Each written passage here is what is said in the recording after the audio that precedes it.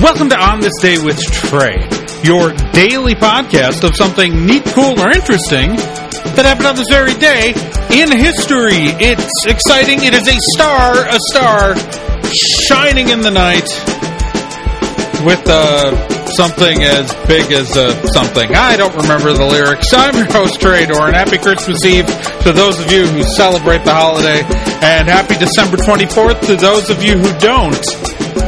Because no matter what, it's still December 24th. Okay.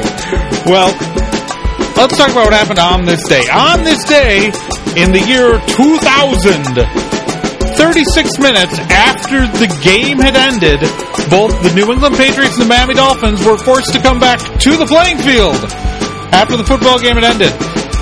The teams had to play the final 3 seconds of the game all over again, which the Dolphins had already won 27-24. Replaying those 3 seconds changed absolutely nothing. The score remained exactly the same. And is yet again one of those moments in which futility reigns supreme and technicality spoils your evening. I don't know. Some days you just gotta do what you gotta do, even if it means absolutely nothing. That's a metaphor for life right there.